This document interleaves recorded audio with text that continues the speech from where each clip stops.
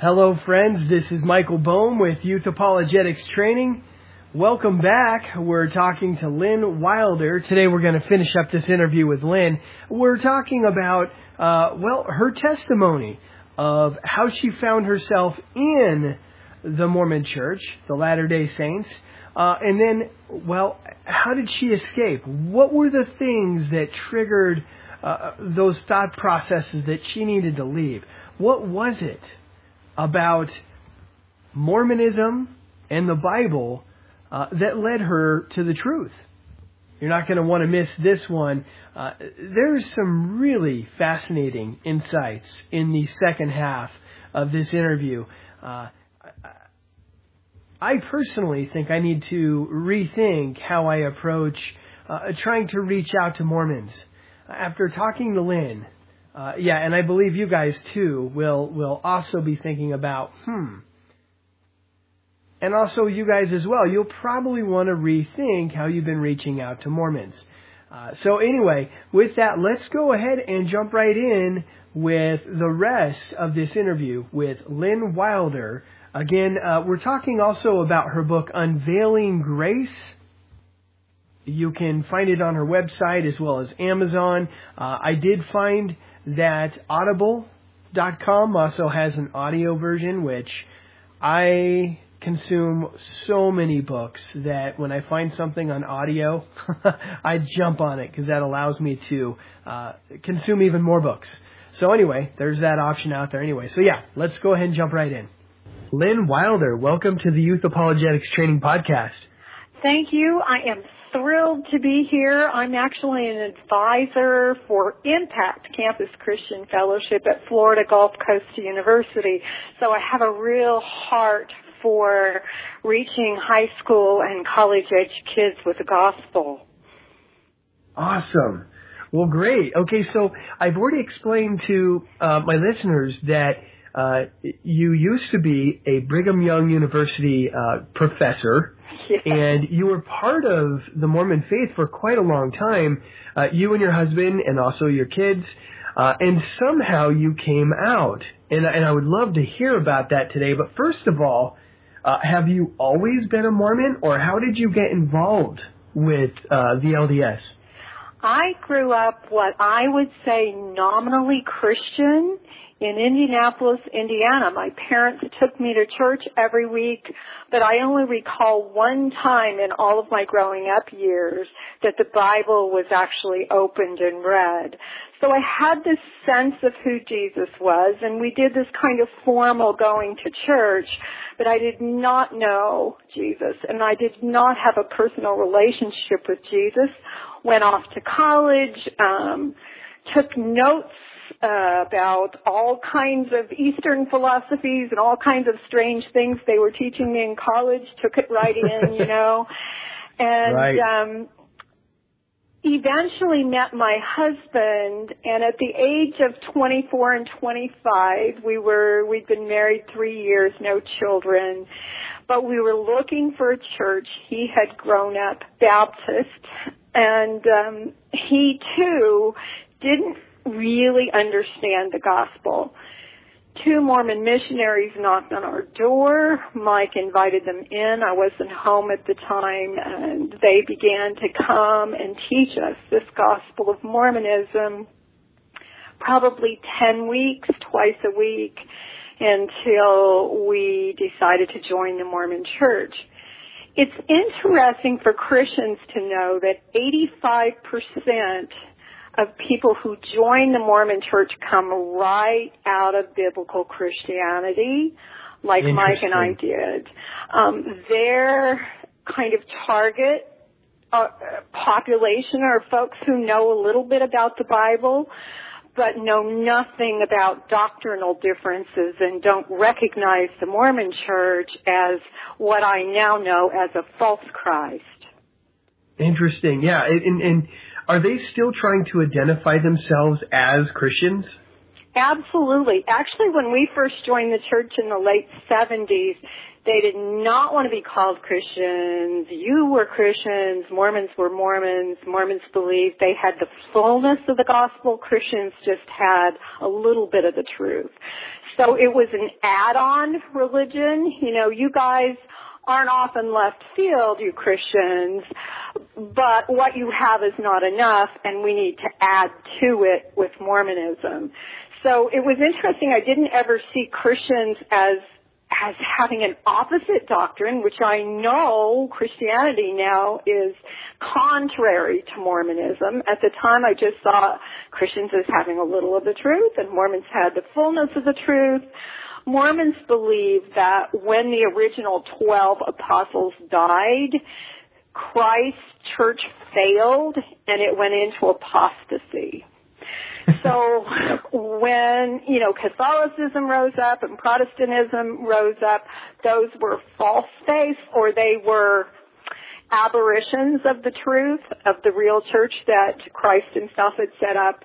Not until 1830, when Joseph Smith established the Mormon church, was the real church brought back to the earth for these, they call latter days. Right. Now, getting back to it, right, Joseph Smith, when he asked, supposedly, you know, as the story goes, when he asked God which of the faiths were right or which of the denominations were correct, God said none of them. So it's interesting that on one hand they're saying, oh yeah, we're Christians. And on the other hand, they're saying, yeah, but none of your Christian faiths are correct. We're the only true church. And your professors are corrupt. I mean, not just is it not correct, but it's not true, you know. So that was my view of Christianity. Although, like I said, I really felt like they meant well and they had a little bit of the truth. And so what kind of hooks did they have? I mean, when they came over to your house and they started talking to your husband, Michael, and eventually started talking to you too, what types of things were they saying that were appealing to you, that kind of roped you in?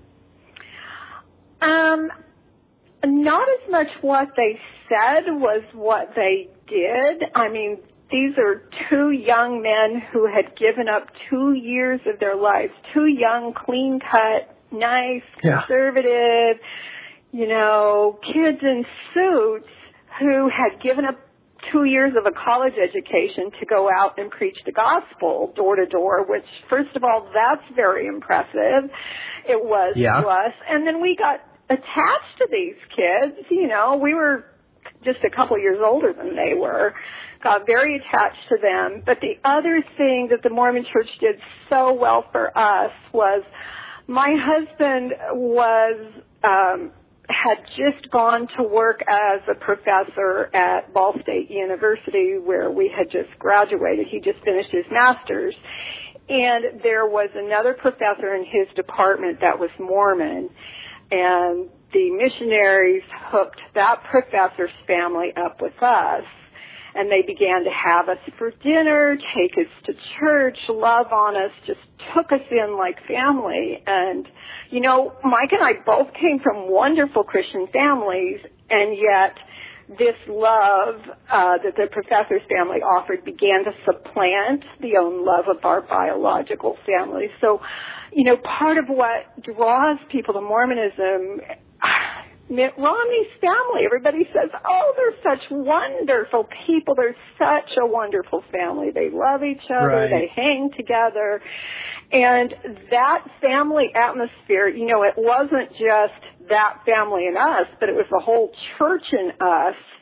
It's a whole culture that is not a Sunday thing. It's 24/7. They keep you busy. You get a calling.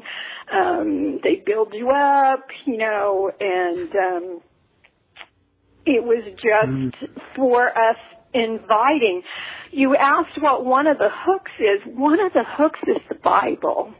Mormons actually, their 8th article of faith says, we believe the Bible to be the Word of God as far as it's translated correctly.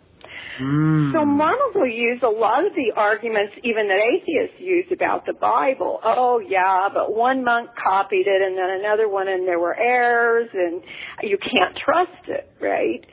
So Mormonism does not wholly trust the Bible, but they use it to bring Christians into Mormonism. That's one way they use the Bible. Mormons actually have 4 what they call standard works: the Pearl of Great Price, the Doctrine and Covenants, the Bible, and the Book of Mormon.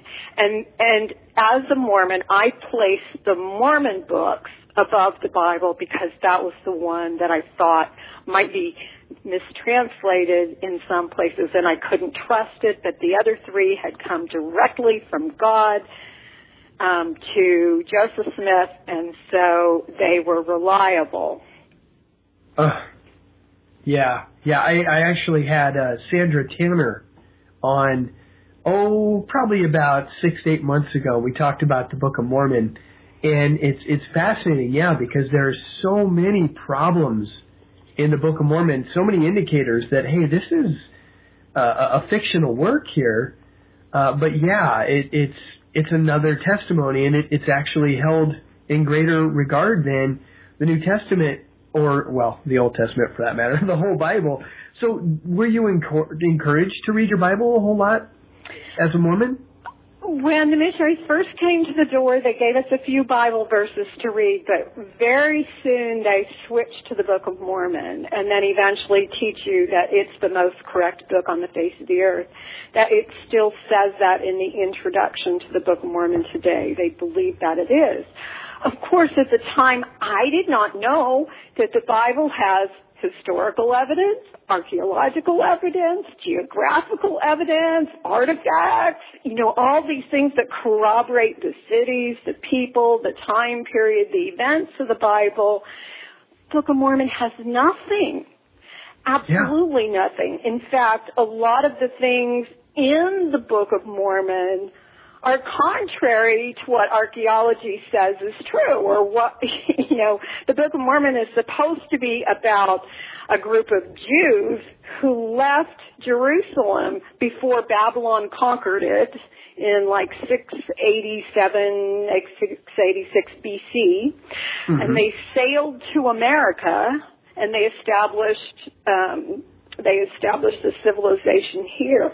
But the Book of Mormon has all these logical errors, like if you only have 20 people that sailed over, how can you build this huge temple that it describes building, and it doesn't describe meeting any other people? There are just some things that are so illogical that never occurred to me, and I'm a research-trained professor, right? Part of that in Mormonism is that my faith was not built on reason. My faith was built on feelings. When the Mormon missionaries challenged us to decide whether we were going to become Mormons, they take a place out of, I think it's, James. I can't remember now. No, it's in the Book of Mormon. And you're supposed to go to your knees and ask God if the Book of Mormon is true. Yeah. And then you wait for a feeling. And what you're looking for is this warm, fuzzy feeling. And then the Holy Spirit is telling you that it's true. Well, I didn't know enough about biblical Christianity to know feelings can be counterfeit by the opposite side, So you have this testimony then that's built on this warm, fuzzy feeling, and when you're shown all these illogical things about Mormonism or the Book of Mormon, it doesn't matter because your testimony is hooked on a spiritual experience you think you had. It's interesting, too. I've had a lot of Mormons over to my house and a lot of missionaries. I think I've been blacklisted, but they never come over anymore. It's probably been... Red-dotted. Oh, okay, yeah. I think it's been about 3 years. They actually had some big... I really don't know a lot about the leadership and the hierarchy that you find in the LDS movement, but they had some big-name guy come down. He actually visited my house. And it was 4 of them. And that was the last time. That was the last time they ever came here. They don't, when you have a discussion with them, they don't take to opposition very well either. In fact, and I've heard you mention this in a different interview. Let's see here. Contention is of the devil. Now, I never heard that until I heard you talk about it. Can right you talk about that a little bit? It's scripture, right out of the Book of Mormon, yes. So, anyone who contends with you or presents something that's opposite of what you believe, how's this for a trick? You look at that person as if they're the devil, and you completely shut down. And in fact, what Mormon missionaries will often do if you're presenting something opposite is default to their testimony. I know this is true. I know Joseph Smith is a prophet. I know. It's like putting your hands over your ears and going, la, la, la, la, I don't want to hear it. The reasoning stuff we don't want to deal with because we had the feeling, so we know it's true. That's exactly right. And I've seen that play out so many times where this kind of glazed look comes over their face and they start spitting out this testimony, kind of just blocking you from going any further. It's discouraging, actually. What does that tell you then about how to deal with Mormons? You can't do a confrontational. Well, of course you do whatever the Holy Spirit directs you to do with any particular person.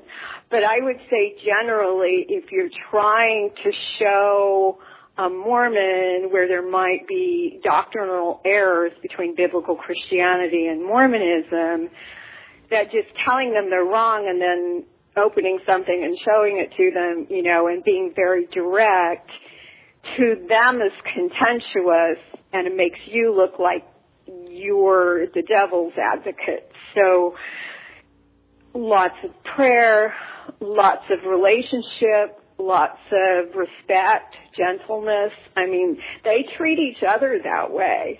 In fact, let me tell you, when I was at BYU, before we started faculty meeting, everyone brought their scriptures in, and we did a little devotional. And to me, it was almost this thing like, we don't want any contention here. We want everybody on the same page. We're not going to argue things. We're going to all get along, kind of thing. In fact, in my department, if we had any great disagreements, they sometimes took us on a retreat away from the university until we were kind of all in unity, all on the same page.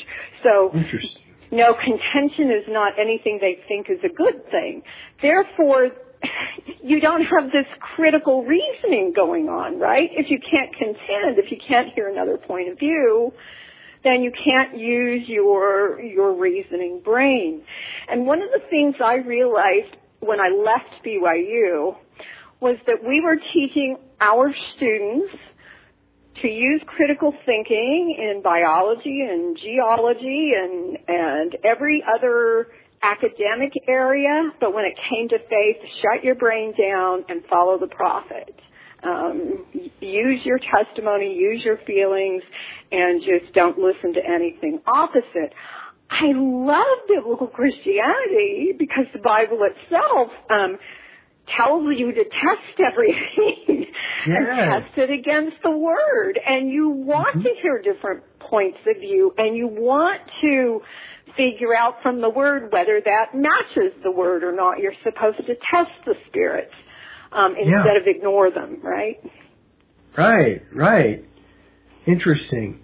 So, going back to some of the hooks, some of the other things that draw people into this movement, I've also heard that, I guess, similar to what you see in Freemasonry, there is this element of, if you're a Mason, you're definitely going to have a job. If you go through hard times, somebody's going to help you out. They're going to help you find a job. They're going to help get some food in your pantry. They're going to pick you up when you're down. There's like this real strong sense of like a family. That is true. And those things also happen in a gang. I teach multiculturalism, and I used to work with kids in gangs. There seems to be a real human need to belong to a system where you know what the limitations are, you know what the rules and regulations are, therefore you can decide your place, be comfortable, and work your way up the ladder, and know how to be recognized, know how to be loved, you know. And I think legalistic religion provides that for people who do want Christ, but they want to know what the rules and regs are that I need to do in order to be closer to Him, missing the whole point of grace. But Mormonism is not the only one that way. In fact, I would say everything outside of true biblical Christianity requires some kind of works or some kind of reaching, right? Right. I've seen how that works firsthand with a few old friends of mine who were part of Mormonism, that when they needed a job, somebody was right there to get them a job. When their parents needed help, maybe they were a little low on money, they were right there to pick them up. It's fascinating, yes, and like you were mentioning, they're very patriotic. They're USA all the way. You know, I can appreciate that. Traditional family. That's right. They're just a good, clean-looking family. Everybody is generally very clean-cut, very friendly. The missionaries that came over to my house, they noticed that part of my backyard didn't have a fence. And immediately they were like, well, hey, can we come over and help you build that fence? Yeah. I mean, and yeah, my jaw dropped to the floor. I was thinking, wow. Now, there hasn't been a single Christian who's offered that to me, and here these guys are. I didn't, take them up on that. I just, I didn't want to feel indebted to them, if you know what I mean. But, it just kind of blew me away. So, what? Go ahead. Go ahead. When I was a Relief Society president, each congregation, they call them wards, which is a really interesting term for a congregation. Every ward has a bishop who's like the pastor, and then he'll have two counselors that are like assistant pastors, and then there's kind of a female leader of the ward, and that would be the Relief Society president. Of course, she can only lead females. So I was the Relief Society president a couple of times, and part of my responsibility was to find where people had needs and then make sure that they were filled. So I did things like every week filled grocery orders for people who needed them. We helped pay rent sometimes. Now the folks in turn, though, had to be active in church, needed to be paying tithing. So it's a reciprocal kind of relationship. But you are right. There are long arms of watching out for people. Talking yesterday to someone who, a young man, a freshman who just went off to school this fall a couple of weeks ago, picked up my book, Unveiling Grace. He's Mormon, read it, now has all these questions about his faith, but his parents are putting great pressure on him to do a mission. They've already called the church in his area to tell them to go find him. Long arms of both love, but also what I consider, it's a psychology term, enmeshed. It means that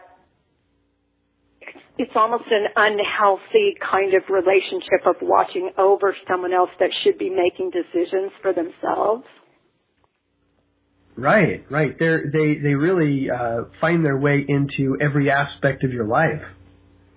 It's true. When we left Utah and moved to Florida, we decided that we were never going to church again. So we had never showed up in the church here in Florida.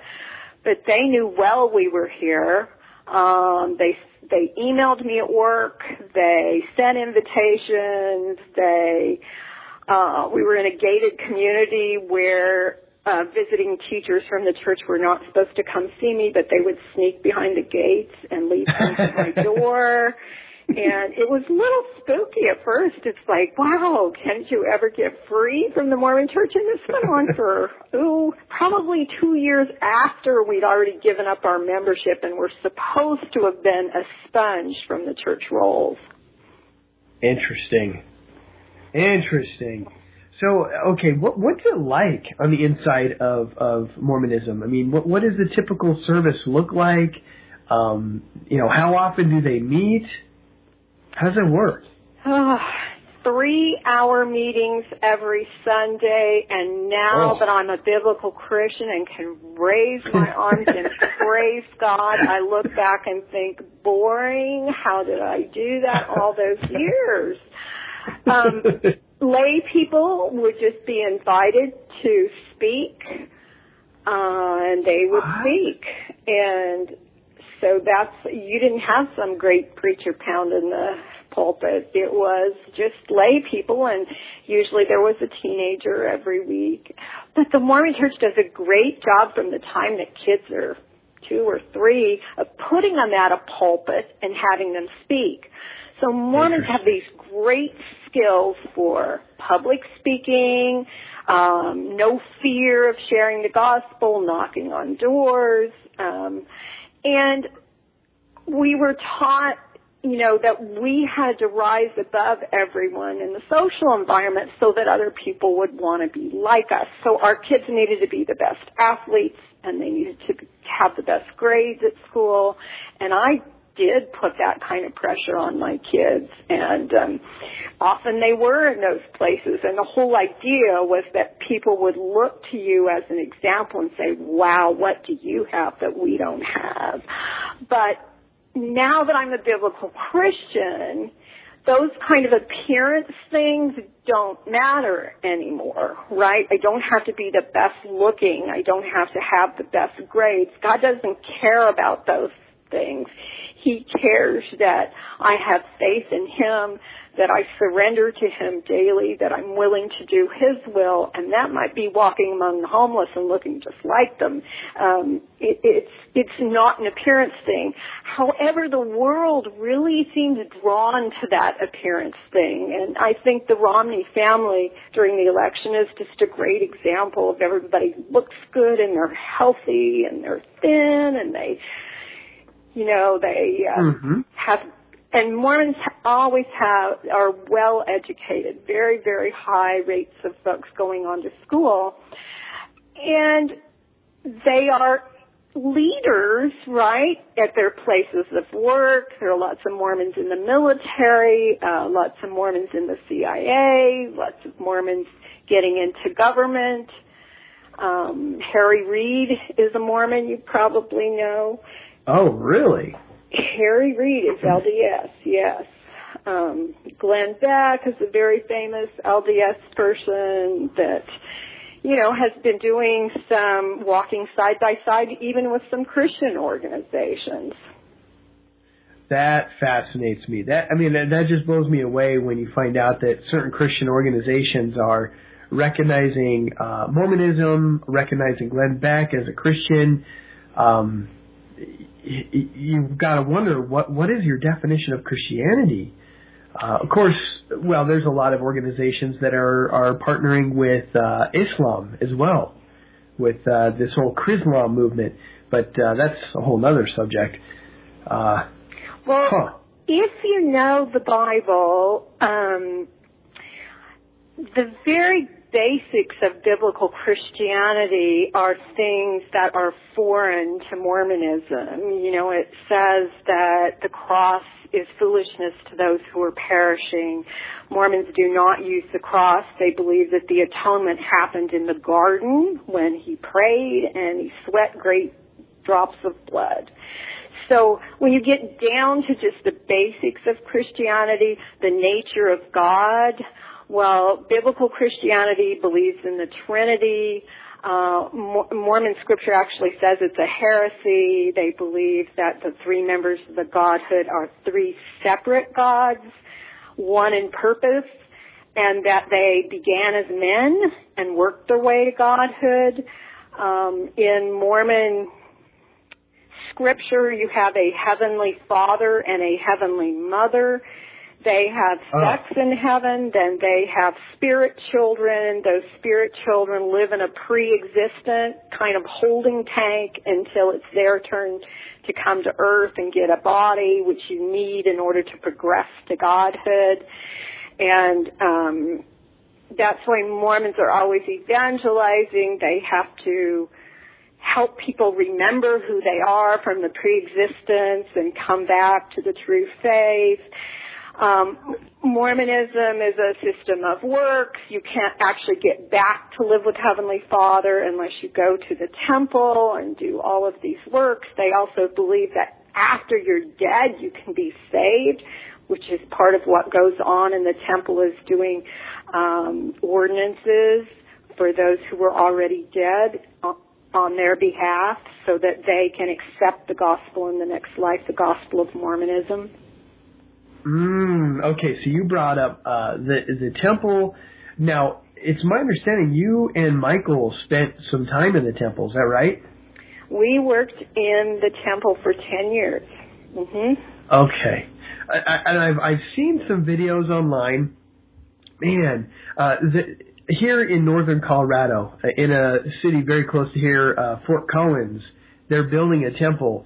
Now, my day job is I'm part owner of a company that installs high-end security systems. And boy, I tried so hard to get in there as their installer because I wanted to see it from the inside. I thought, wow, if I could develop a relationship there, I'd be able to go in there from time to time and wow, the insight I might be able to gain. No, they only hire Mormon contractors. I figured that out pretty quickly, so there was no way I could get in there. So, I can get my hands on some really good covert technology and make a really classy video. But, who's with me out there? Well, you probably know someone by the name of New Name Noah did actually go through the temple ceremony with a video on his watch. And you can find cool. on YouTube, you can find on the internet the entire ceremony.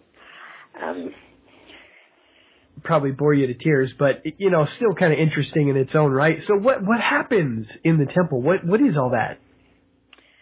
Well, the first kids start going to the temple at the age of 12, but they can only go to the basement level of the temple. Usually there are at least 3 levels of the temple. And what you do at the basement level is you go into this huge baptismal font that is on the back of 12 oxen, kind of like the Old Testament describes. And you do what's called baptisms for the dead. So you've got this 12-year-old, and she'll go into that font, and in front of her on a screen, all these names of dead women will pop up.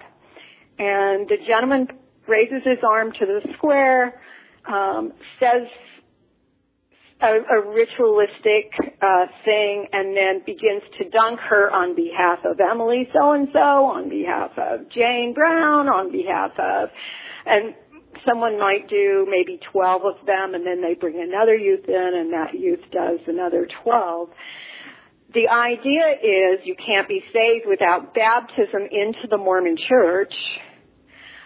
But if you didn't hear about Mormonism in this life, you get another chance after you're dead, because Christ will teach you about it, and there will be Mormon missionary kind of folks on the other side teaching you about Mormonism. But you still can actually be saved if you accept it on the other side, unless you've gone through physical ordinances. It says in their Articles of Faith that you're saved by grace, something like you're saved by the laws and ordinances of the Mormon gospel. So the way you get saved is by these ordinances.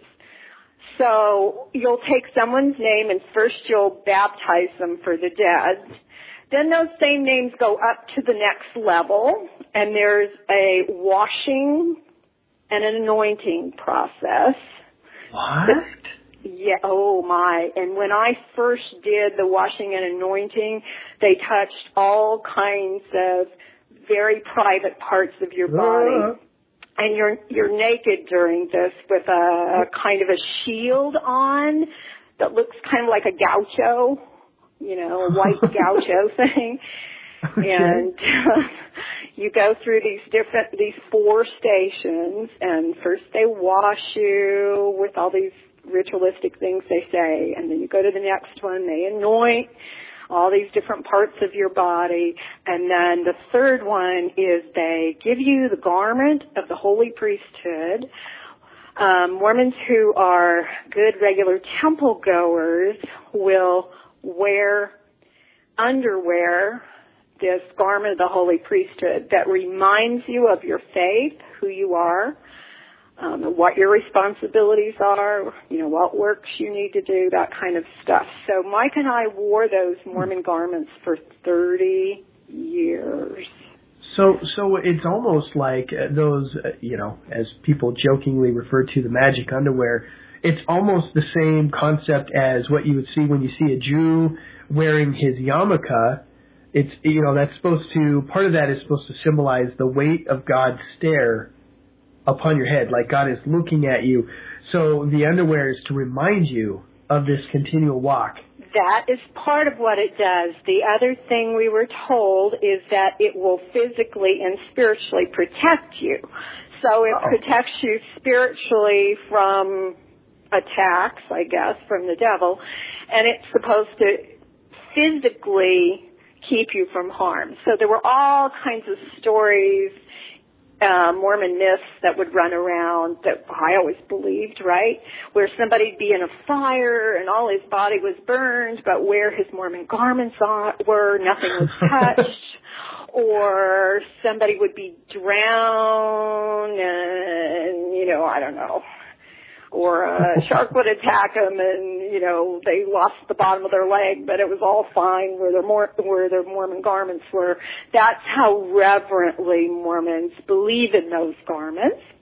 After the washing and anointing, you go to probably hour and a half instructional ceremony called the endowment, and you make 6 covenants there, and you learn signs and tokens, which I now know are the same signs and tokens from Masonry. Joseph Smith was a Mason. But, of course, I didn't know that as a Mormon and knew nothing about Masonry. And then the very last ordinance in the temple, in the highest part of the temple, is something called a sealing. And so you actually can't live, in Mormonism, you actually can't live with God the Father in the next life if you're not married. So you have to be married to a good temple-going Mormon, someone who has a temple recommend. It's actually a little card you carry in your billfold. And is it like a proximity card, like you wave it in front of a electronic reader and it lets you in, or is it some kind of like a badge? It looks, when I was there, it looked kind of like a library card. I know they're electronic now, so I'm not sure what they look like now. But I'm sure it does. I'm sure that it does track. I've heard that electronically it'll track which temples you've been to and how frequently you're going to the temple and that kind of stuff, which probably means that's how the brethren at the top decide who the faithful are, and who needs to have certain callings, and that would be my guess. Of course, I'm not a brethren at the top, so I don't know that for sure. But the last ceremony at the top of the temple then is the sealing. So Mike and I were sealed together as a couple. They believe that marriage is for this life and for the next life. Mormons also believe that there are more righteous women than men. So when you get to the next life, there aren't going to be enough good priesthood holders for all the men, so you need to be polygamous. Besides, you need to be polygamous. Yeah, in Doctrine and Covenants 132, it is still in Mormon scripture that polygamy is an eternal principle, eternal. So they believe that God gave it to Abraham, and, you know, the patriarchs lived it because God asked them to. And boy, was my husband blown away when he went back to Genesis and started reading that God didn't give Hagar to Abraham. It was Sarah's idea, and God had nothing to do with it, you know. But Mormon scripture says that it was God who ordained it. So my thinking was very confused until I got into the Bible for quite a while, actually. Interesting. And you brought up the temple recommend. Now, can just any old person get that, or is there some requirements that have to be met? There are 14 temple recommend questions that you have to pass in order to get a temple recommend. And I don't know if I can find them real quick here, but I can give you the gist of them. You need to be attending church regularly for at least a year. You need to have paid tithing for at least a year. Now that's an interesting one for me now as a Christian. That sounds a little like paying your way to heaven. But you cannot live with God the Father unless you have a temple recommend, and you can't get one unless you pay tithing for at least a year. You have to live How much? How much? How much are those? Yeah. 10% on your gross, supposedly on your gross. Yeah. So we did that for 30 years. Yeah. Oh, wow. So a reporter tried to estimate in the late 90s how much the church was bringing in, and figured they were looking at something like $5-6 billion a year just in tithing alone. Wow. The Mormon Church also owns for-profit businesses and non-for-profit businesses that are under the corporation of the president, they call it, the president of the church or the prophet. So in Florida, the Mormon Church owns more private land than any other private entity. They have something like, 44,000 head of cattle, I think I read, and those are for-profit businesses. Now, you know, most little churches report to their people how much they bring in every month, where every penny goes. The Mormon Church never, ever, ever discloses how much is coming in or how much is going out. They will say at their semi-annual conference, our CPA folks have looked at our books, everything is good, you know, basically. Wow. So you'll actually be, periodically audited to make sure that you meet those requirements, you're giving enough money, just to be allowed to get in the temple. Yes, there's something called tithing settlement. Every December at the end of the year, every bishop does a personal tithing settlement one-on-one and or with an entire family. And the little church computer will spit out how much you've given them during the year, and then the bishop looks right at you and asks you, are you a full tithe payer? Is this 10% of your income this year? And you say yes or no. And usually it's not a problem unless you're living in $1 million home and you're paying $10,000 a year or something, you know, that's another question.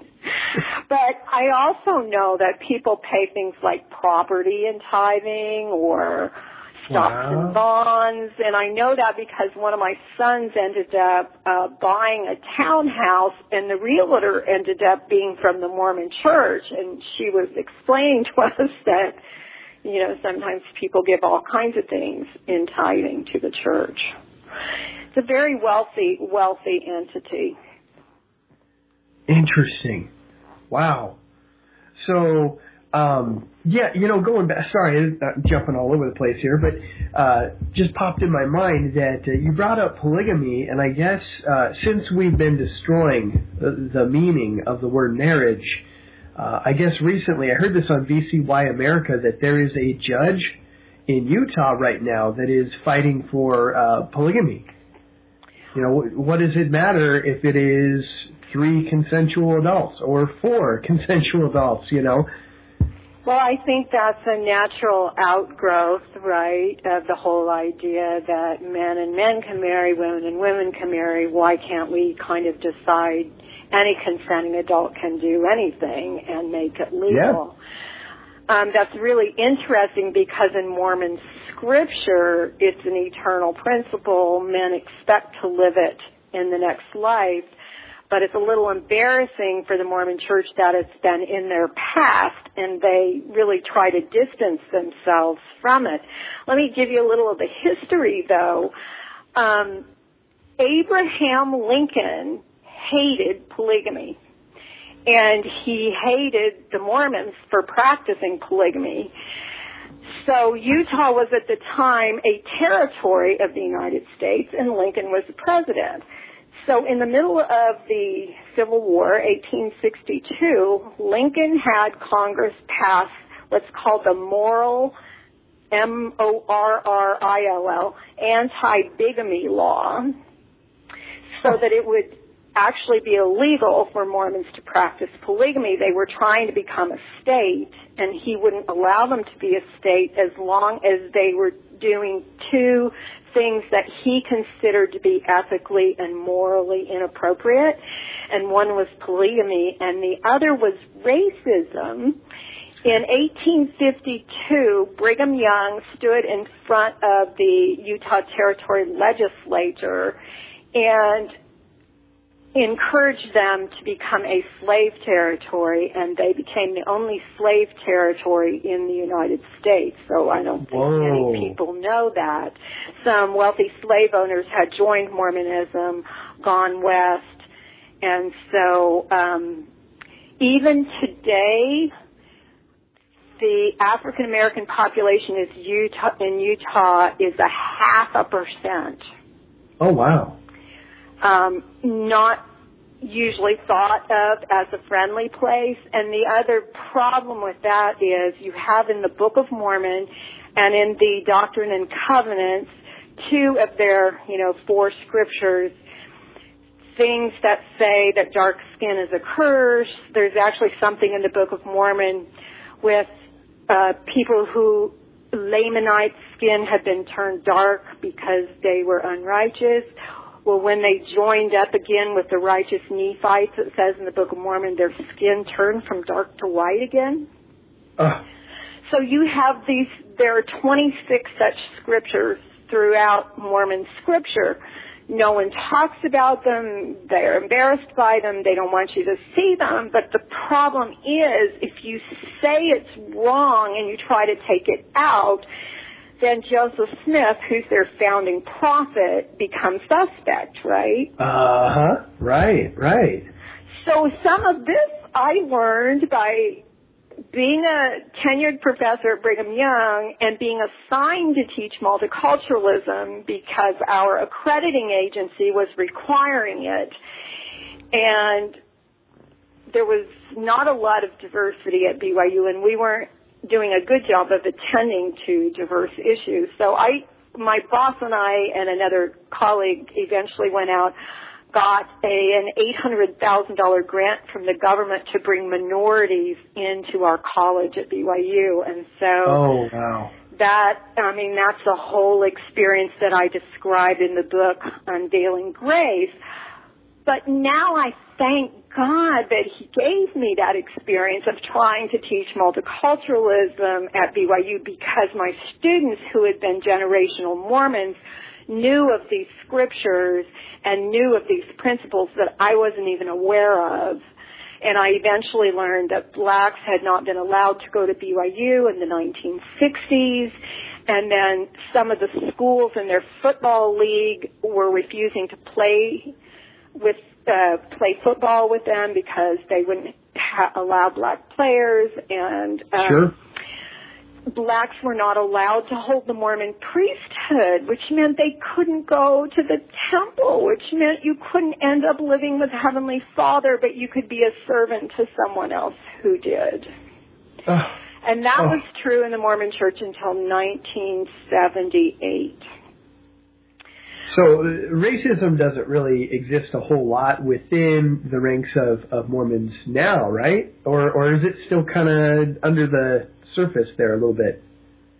Well, I would say your average Mormon is not necessarily racist. However, what do you do with those scriptures that are racist? Right. And do you believe those scriptures? And if you believe they came from God, what do you do with that? So let's see, it's LDS.org is their official website. And I wrote a series of blogs on the racism last February or so, and it says on their website that their scriptures are pure truth and utterly reliable. So then to bring up some of these scriptures that, support polygamy and support the idea that dark skin is a curse, I just couldn't deal with that. Once I began to recognize that those things were there, I was getting quite uncomfortable with the church. But you know what? I liked my position, and I was full of pride, and I don't think I would have walked out of that church if God didn't do something really amazing in my life. So let's talk about that. Like, how did the ball get rolling here? It sounds like your son Matt was involved with the Mormons, your son Micah, your husband Michael. How did this all start happening?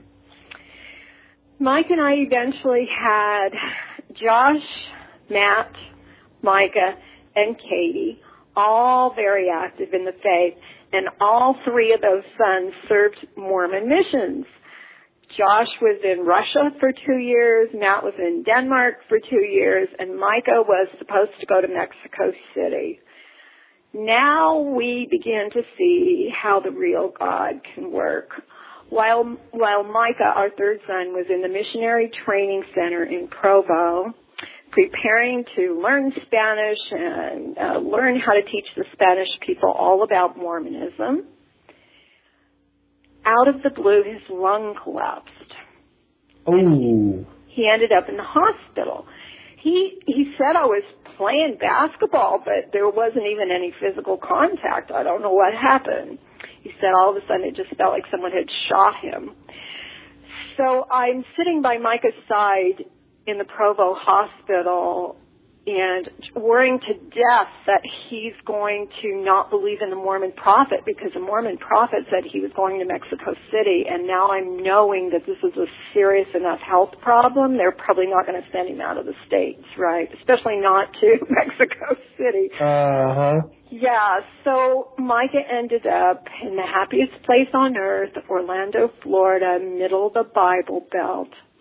And this kid was so zealous for Mormonism, he believed that if he could bring Christian pastors to Mormonism, the whole congregation would turn.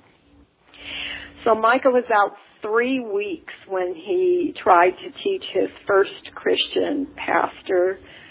That pastor was a large African-American former football player, Pentecostal pastor, who threw his arms around Micah and asked God to break the spirit of blindness over this young man. Huh.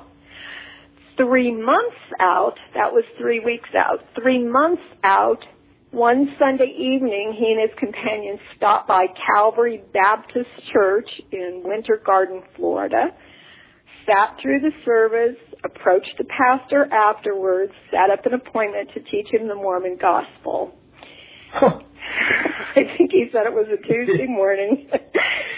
They teach him, they walk through the first Mormon discussion with him, and Micah said he was so hopeful because this guy had been silent through the whole thing. And then the pastor simply said to him, I understand that you are zealous for this gospel, but this is not the gospel of Jesus Christ. And then he opened the Bible and read Ephesians 2, 8, and 9. Saved by grace, not by works, lest anyone could boast. and read a number. He knew enough about Mormonism to pull out some passages that Micah said he'd never heard and just made him angry as can be. So Micah eventually pulls out the Book of Mormon, throws a verse at him that basically tells him he's going to hell if he doesn't believe, right, the Mormon gospel. And Micah said, as he and his companion are stomping out, this wonderful pastor took him by the shoulders, turned him around, and said, Elder Wilder, I promise you that if you read the New Testament like a child with no preconceived notions, God will open your eyes and you will never be the same. Oh, yeah. So he's got a dilemma, right? He doesn't know the Bible as well because he's been studying Mormon scriptures, doesn't really trust it, but he knows if he's going to be bumping heads with evangelicals, he's got to know the Bible better. Besides, the Bible should corroborate Mormon doctrine, right? If it's true. Oh, sure. So Micah begins to get up before his companion, about an hour before his companion in the morning, and just Micah and the New Testament and the Holy Spirit. Oh, yeah. And he says he read the New Testament probably 15 times over maybe an 18-month period of time. Oh, wow. Until one day, I mean, he doesn't have any Christians to ask questions to, right? Can't get on the internet or anything. He said one morning it just dawned on him, this was not the gospel of Jesus Christ. This New Testament gospel was not the same as the gospel of Mormonism, and that he needed to make a choice if he was going to follow the Savior. So he gives his life to the biblical Jesus and literally says, God, you have so profoundly changed my life through the reading of the Word. What do you want me to do, and who do you want me to tell? Now, Micah's a leader in his mission, right? He's a good Mormon kid. Gets up from his knees, phone rings. It's the leader, his mission president, and the mission president says, Micah, you're 3 weeks from going home. I'd like to invite you on Wednesday to stand in front of fellow missionaries and bear your testimony of what you've learned over the last 2 years. You have some idea of where this is going? Now, can you imagine how encouraged the kid was 20 years old? Wow, praise God. And he knew professing biblical Christianity could very well mean he would lose his fiancée back home, his parents, his siblings, he was a physics major at BYU, his scholarship, and he didn't know what he was going to do, right? But God had so profoundly touched him that he then stood. In fact, his mission president suspected something was up with Micah, he told us later, because he was only bearing testimony of Christ and not of the Mormon Church and not of Joseph Smith and not of the Book of Mormon. And he's been noticing that for several months now. So the mission president did a 2-hour training on how you don't have a proper Mormon testimony if you don't say the Book of Mormon is true, Joseph Smith was a prophet, we have a living prophet today that speaks for God. Anyway, Micah said the last thing he said was, and Jesus is our Savior. And he said Micah just went, his eyes were open to the fact that seemed all about the organization and that Jesus was kind of an add-on. Right. So he ends up standing in front of these missionaries and saying, I've been reading the New Testament and Jesus is enough. And then he begins to pull out scriptures like, I read that Jesus is the only mediator between man and God. I don't need a prophet in the middle, and right. So 2 days after he bore that testimony, he was called in by his leader, probably a 2 to 3 hour inquiry. They took his temple recommend away, which is like losing your salvation. Told him he was no longer worthy to be a Mormon missionary. He had the spirit of the devil in him. He was an antichrist, and they were sending him home. Oh, my goodness. For trusting in Christ alone and not his works, he is now of the devil, and he's lost his salvation, according to Mormon theology. Makes you an apostate, yes, which is, and one of the temple recommend questions asks whether you affiliate with any individual or group. I don't know if they use the word apostate, but that is contrary to the Mormon Church. So all of a sudden, with that decision, that's what happens. Then you have this warm, fuzzy culture, and all of a sudden you're shoved out, you know.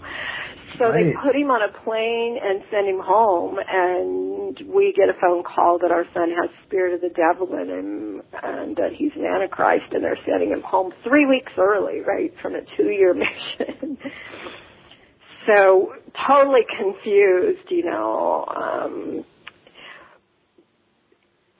They asked us when he got home to bring him in front of the High Council, 15 men that kind of judge you, and we knew they would excommunicate him for professing a God of grace instead of works. But Mike and I were confused because we had been Christians before we were Mormons, and we thought Mormons were Christians, so we thought it was the same Jesus.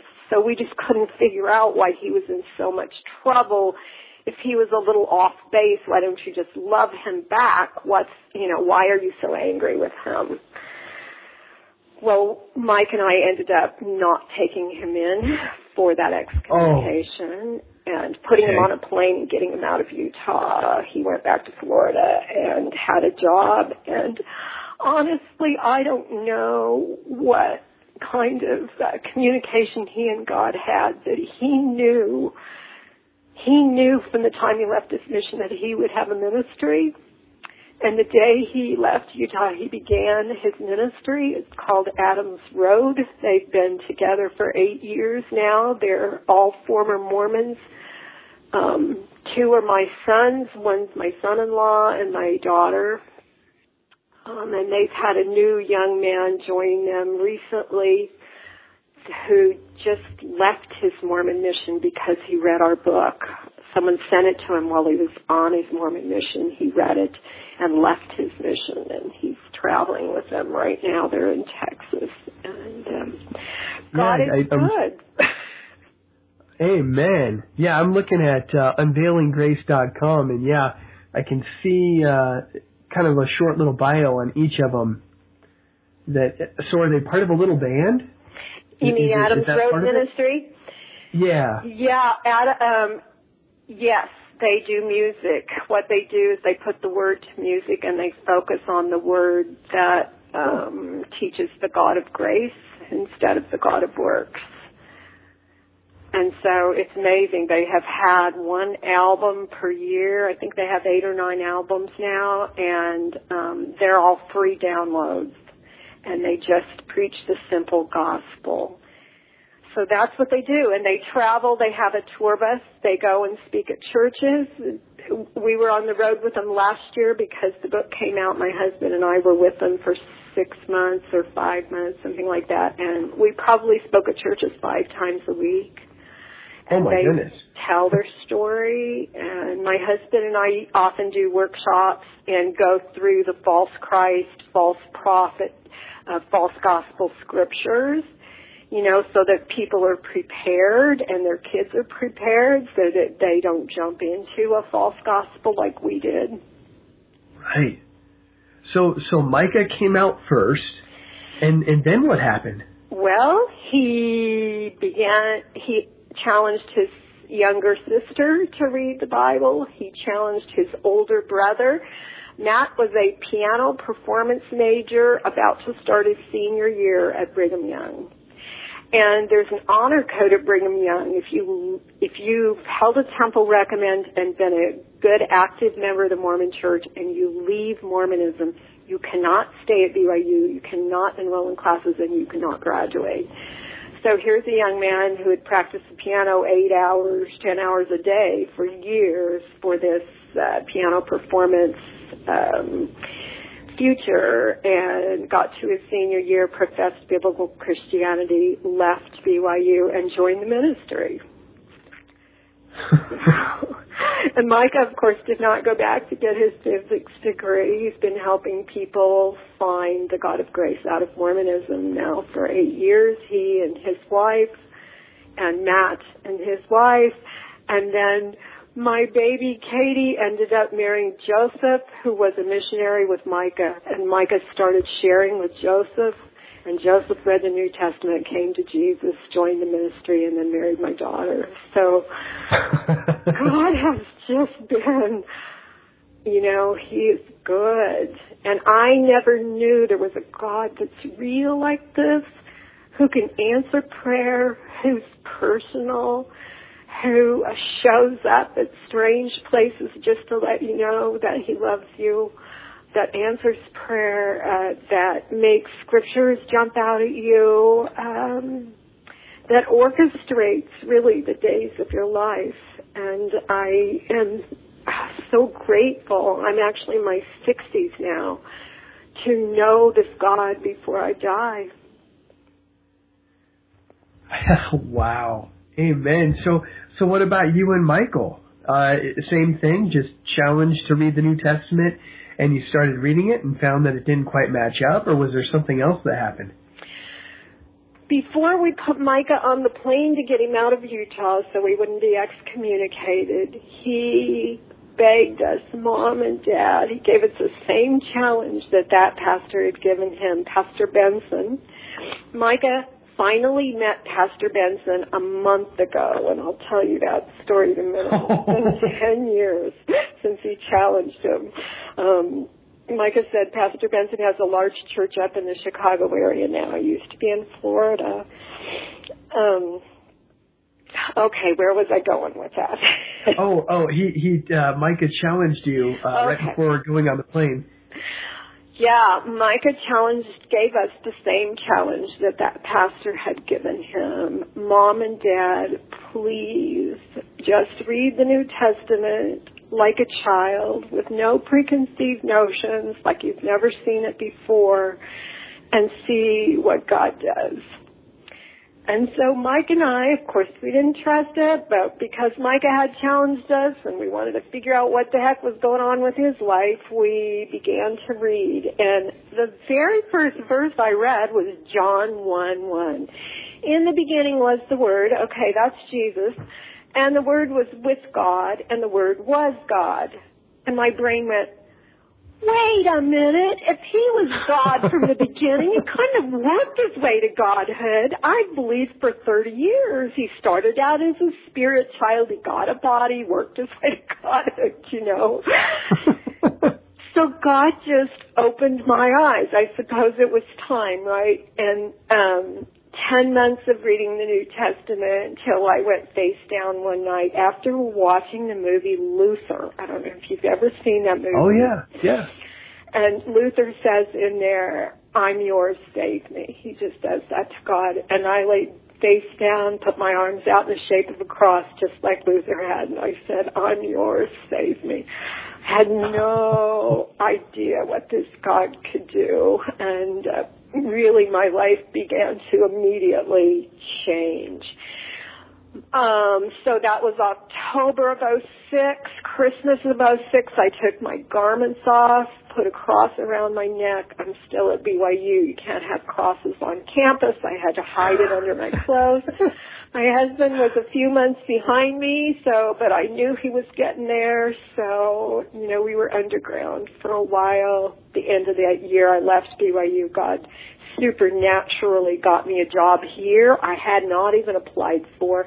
Someone called me up, said, are you Dr. Lynn Wilder? Yes. I have your Vita in front of me, and I'd like to offer you a job. And I'm freaking out, holding the phone out, talking to God, going, you can do that? You can, give me a job I didn't even apply for? I knew it was God.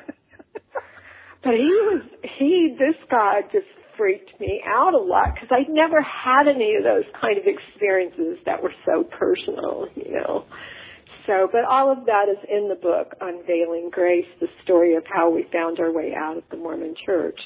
It's doing really well. I hear from people every day who are rethinking whether they could actually trust a God of grace, which is God's work, right? It's God's work, not ours. So because of the book, my husband and I have kind of been forced into ministry because people contact us to read the book. So nearly daily now I hear from Mormons finding their way out of the church and trying to figure out if there is another Jesus and if he's different and what his nature is and whether they want him or not. They feel pretty burned. So I'm still working a full-time professor job, and the rest of my life is all this ministry stuff. And I had no idea at this age. I thought I might be retired, but I think I might die working. Who knows? Well, yeah, right. In Christ, boy, you never retire, do you? You just change positions. As time goes on, you find yourself in more ministry roles, and wow, that is so neat. So I see you have your book, Unveiling Grace. I also noticed it looks like you have a video, Unveiling Grace, as well. Yes, and there's another book my husband and I wrote together called 7 Reasons We Left Mormonism. It's a quick 100-page doctrinal difference between Mormonism and Christianity. God had me write those 2 books in about 4 or 5 months. That was crazy, but definitely a work of the Spirit. It just kind of flowed. So what's happening right now in the Mormon Church is that thousands of folks are leaving every year. They're reading on the Internet that Joseph Smith was a polygamist, that he had a wife as young as 14, that 11 of his wives he took from other men. And when you begin to research some of the history and stuff, it's just a shock because you don't know that in the church and you really reverenced him. But the Internet's out there now, and any young kid can type in Joseph Smith and find all kinds of stuff. So there's a real exit from the Mormon Church right now. Good. But those folks tend to want to go to atheism. They throw out the Jesus with the bad bathwater. So that's a mission field for us, right? That's a lot of people that are losing their families and confused and angry, and I was there. Literally, I would say it took me 5 years to go from Mormon teachings to be solidly biblical. I had so many untruths in my head that God had to kind of deal with them one by one, and I had to figure out what was true. Okay, if there's no pre-existence, if I wasn't a spirit child before I came to earth, then when did I begin to exist, and how does that work? So everything I'd been taught in Mormonism, then I had to question, and then I had to find the answer to that question in the Bible. And Christian pastors often don't have any idea how to deal with you because if you don't know Mormonism, you don't understand that thinking, So God has raised up a bunch of us now who have left Mormonism, come to biblical Christianity, who totally can help folks make that very difficult and emotionally tragic sometimes transition. But boy, in the end, you've got some really strong Christians who are used to doing good works, who are ready to go, not afraid to evangelize. Praise God for that. Yeah. So, is there a website you would prefer people, if the listeners here today want to come and purchase your books, obviously they can get them on Amazon, but is there a website that you would prefer they go to? Or any Barnes & Noble, or typically any Christian bookstore will have Unveiling Grace. But our website is unveilingmormonism.com. Unveilingmormonism.com. You can get the book there. Or at our kids ministry, adamsroadministry.com. adamsroadministry.com. Okay, unveilingmormonism.com and unveilinggrace.com. I also noticed, and a lot of my listeners have the same problem as me, there's just not enough time to sit down and read. I noticed that you have an audio version on Audible. As you were talking, I went ahead and threw it in the cart, so that will be downloaded as soon as we stop here today. I can't wait to check that out.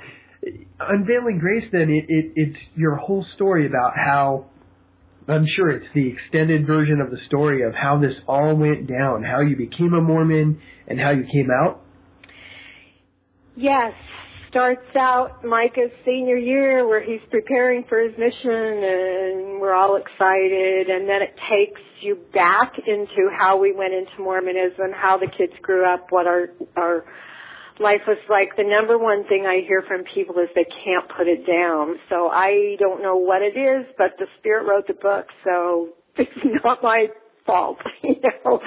And then then you get the whole story about what happened to Micah, although it's from my point of view, so you're not going to know all those details, you know. And then what Mike and I went through, and I think there are 12 testimonies of people that are either my family or attached to my family that eventually leave Mormonism and come to Christ. And then in the end, I tell all these wonderful things that God did, answered prayer, you know, giving me a job, money disappearing and reappearing, you know, all these amazing things that this God is capable of that the Mormon God is not. And so in the back of the book, there's a wonderful doctrinal comparison, Mormon scripture side by side with Bible scripture that gives you some of the basic differences. And then there's also an appendix that gives all the kind of reliable ministries that know Mormonism really well if you have a friend that's struggling. And what else is in the back of the book, Mike? Oh, I don't remember, but the best doctrinal guide you will ever find to compare Mormonism and Christianity, the Adams Road did. And so on the Adams Road Ministry website, there's something called an LDS Doctrine Topical Guide. And what they do is go through Mormon ideas like contention and give you all the Bible verses that refute the Mormon idea. So wow, where do they find that again? AdamsRoadMinistry.com, and then they have a resources tab, and this is called LDS Doctrine Topical Guide. So you can look up temple, and then it gives you all the scriptures that say things like God doesn't live in temples made by man's hands, you know, or you look up high priest, which Mormons have high priests, and you get the truth out of the Bible. Whether man can see God, you know, and then it'll go through all those scriptures because Joseph Smith supposedly saw God and he had a body of flesh and bone. Wow. Okay, here it is. Okay, AdamsRoadMinistry.com. Oh, wait, no, it's AdamsRoadBand.com. Either of those will get you there. Yeah, either of those get you there. Mm-hmm. Okay, cool. Great. Yeah. So, okay, well, Lynn, it has been an absolute pleasure to have you today. I know this is going to be a huge blessing to my listeners. They're going to eat this up. It's been great. Thanks for being a guest on the podcast. We would be thrilled to come back. You'd be much more thrilled to talk to Micah. He just has such a love for his Savior. He's very tender-hearted. And my husband and I are welcome to be on any time that you want to talk doctrinal differences. It's very important to us that the whole idea of false Christ, false gospel, false scripture, I mean, it's all over the New Testament that in the last days this is going to be very prevalent, that even the elect would be deceived. And we do see high school kids and college kids that were raised Christian marching into Mormonism. Absolutely. I would love to have you guys back. I would love to talk to Micah. I'd love to talk to you some more about doctrine. It sounds like a plan. Excellent. Thank you. And check out the website, Unveiling Mormonism. All right, guys. So there you have it. I've been thinking, and I've been praying about this. And I know that there are many of you out there who want to witness, want to share your faith. You mean well, but, think back with me over the last month. Have you witnessed to anybody in the last month? I want to issue a challenge to all of those out there that don't witness. Many of us Christians, it's a day-to-day thing. It just happens. And God aligns all kinds of divine appointments in our path. But some of us out there haven't witnessed to somebody this entire week or month. Gosh, maybe it's been 6 months. I want to issue a challenge to you today. I want you to go out. Well, first stop and pray about it, right? Talk to our Father about this and say, Lord, put somebody in my path. Give me a divine appointment. Send somebody to me that I can talk to and share my faith with. And Lord, I pray that you would show me how to follow through. Give me the boldness. Lord, help me where I'm weak. And give me the boldness and put those words in my mouth that I might share my faith with them. Friends, don't worry about them dropping on their knees right there on the spot and giving their life to Christ, okay? That's going to put way too much pressure on you. If it happens, wow, praise God. That would be great. But no, just challenge. I'm challenging you to go out within the next 2 to 3 days and witness to somebody, okay? Pray to the Father that He would set you up with a divine appointment, and then be ready, guys, because when you ask, I'm telling you, you will receive. And you know what? Catch me on Facebook, shoot me an email, come to my website, something. Get back to me and tell me what happened. I would love to hear what happened. And friends, I'll take the challenge with you. So over the next, we'll just say 3 days. You got 3 days to get out there and talk to somebody. God be with you guys. Let's share our faith. Let's get this out there. Let's fulfill that great commission. I love you guys, and I'll see you next Monday. I can't wait to hear back from you about what goes on in the next 3 days. Take care.